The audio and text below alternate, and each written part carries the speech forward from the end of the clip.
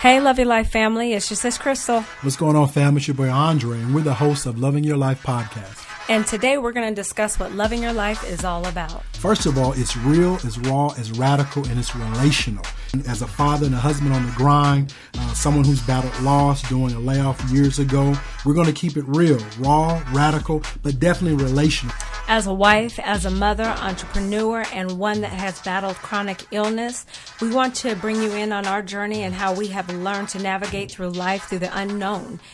My wife tells me, while I'm living with her parents, we're living in her parents' house, she tells me she's pregnant. We are 3 months in, and this brother has not kissed me yet. Hey, you know. 90 days.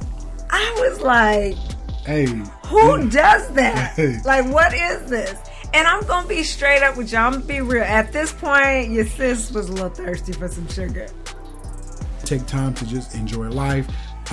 Take time to just relax and do stuff to de-stress our mind, our thoughts. You know, you be so bound and so tight and dealing with tension and hypertension and so forth.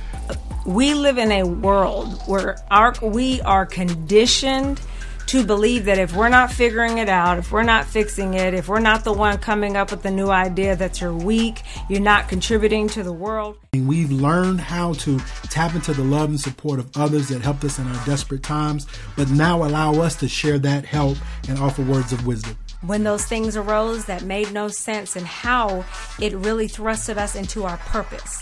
One of the things that it also revealed was our strengths, our gifts, and our love for people. We're going to talk about issues of navigating through life, dealing with betrayal, coming out of bitterness, but coming out better on the other side. So no holds barred, tune in, buckle your seatbelts, and just get ready to listen. So we want to thank you all for tuning in. Come along for the ride.